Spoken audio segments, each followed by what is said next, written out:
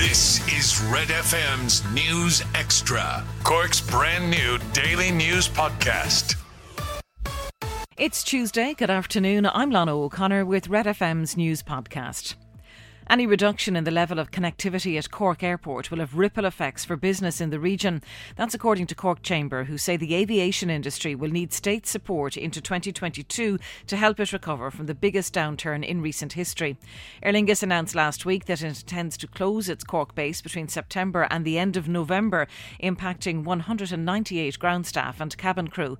It follows Ryanair's announcement that it would keep its Cork base closed until winter at the earliest. Speaking to Red FM News, Cork Chamber's Conor Healy says the closure of bases is worrying. Connectivity is really important, and if you look at that combined level of connectivity across Europe and the US from both Shannon and Cork airports, any reduction in that level of connectivity will have an impact on business, not just in Cork but all across Munster. Strong regional connectivity, it is a key element of decision making of business in terms of where they locate, and we certainly need to ensure that Cork gets back up to the level of connectivity that we had pre-COVID. Shipwrecks like the MB Alta will blight the Irish coast for decades unless existing laws around abandoned vessels aren't strengthened. That's the warning from Cork Senator Tim Lombard, who raised the issue in the Shannon.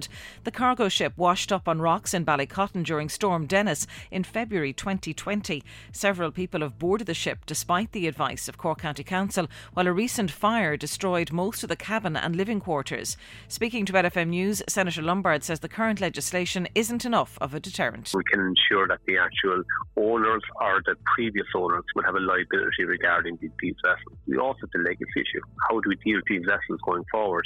It's going to be a really significant bill for our local authority if we don't have clarity and new legislation to help out in these issues.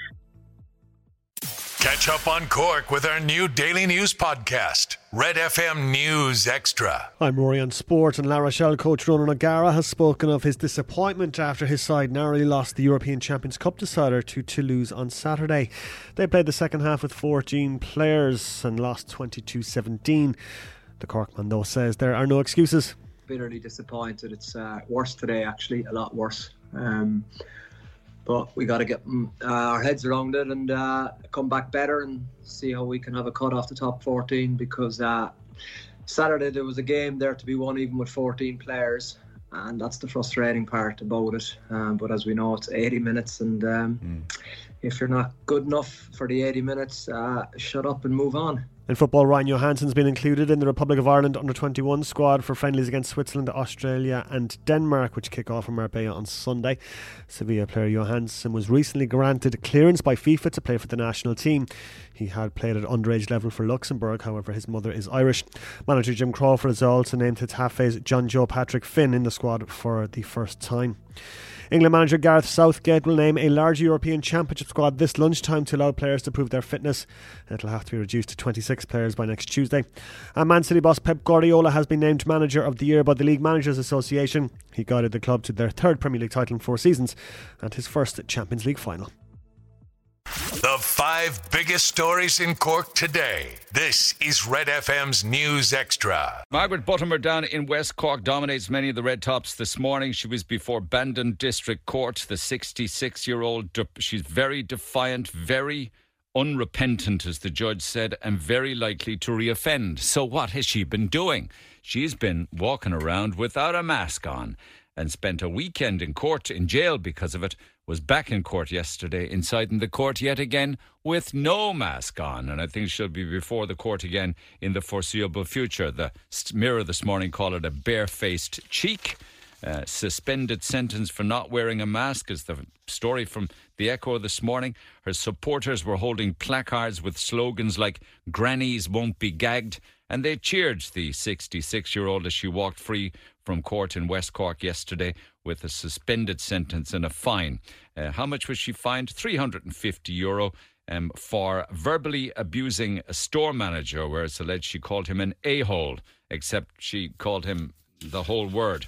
She says that she is only answerable to God. So that's one that makes the papers this morning. She is going to continue to live her life, and her hands are held high in jubilation and I suppose in triumph, if you like, for her side, in the sense that she's going to continue to not wear masks. And defiantly stands outside the course yesterday and makes the front pages of many of the papers. And then there's a lot of confusion as to will we or won't we, or can you or can't you fly overseas. Certainly won't be flying over Belarus anytime soon, but live gigs are coming back with fans of 5,000, while at the same time it said in the Mirror this morning that they're going to allow gigs of up to 5,000 outdoors, but snubbing the pub's call to be allowed to reopen, like we were chatting about yesterday morning, on July 1st. So stay and spend for Ireland is the story that makes the Mail. With the end of all of the travel restrictions and tourists allowed to come and go, the tourism minister instead is urging that we remain home this year and support the country. But here's why there's confusion with regards to all of this. The Examiner this morning says foreign travel on the cards for July. Ireland aims to be one of the early adopters on board with the digital cert for vaccinated people.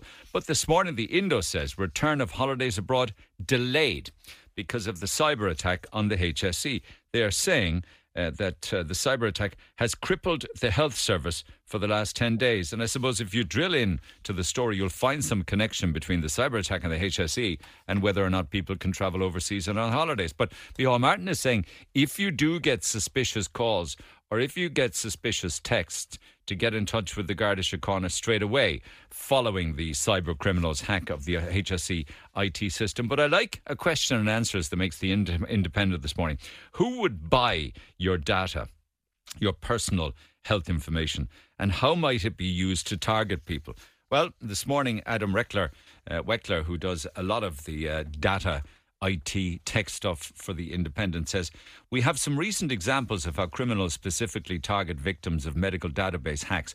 Last year, patients of a Finnish psychotherapy practice firm started to get extortion and blackmail threats, and hackers had stolen the firm's database and then contacted individual clients, threatening to expose the details of their mental health treatment unless they paid a fee of €200 in Bitcoin.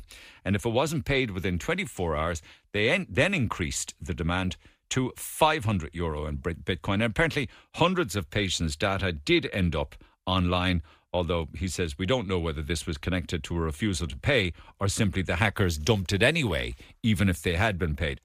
Get the Red FM News Extra podcast wherever you get your podcast or on redextra.ie.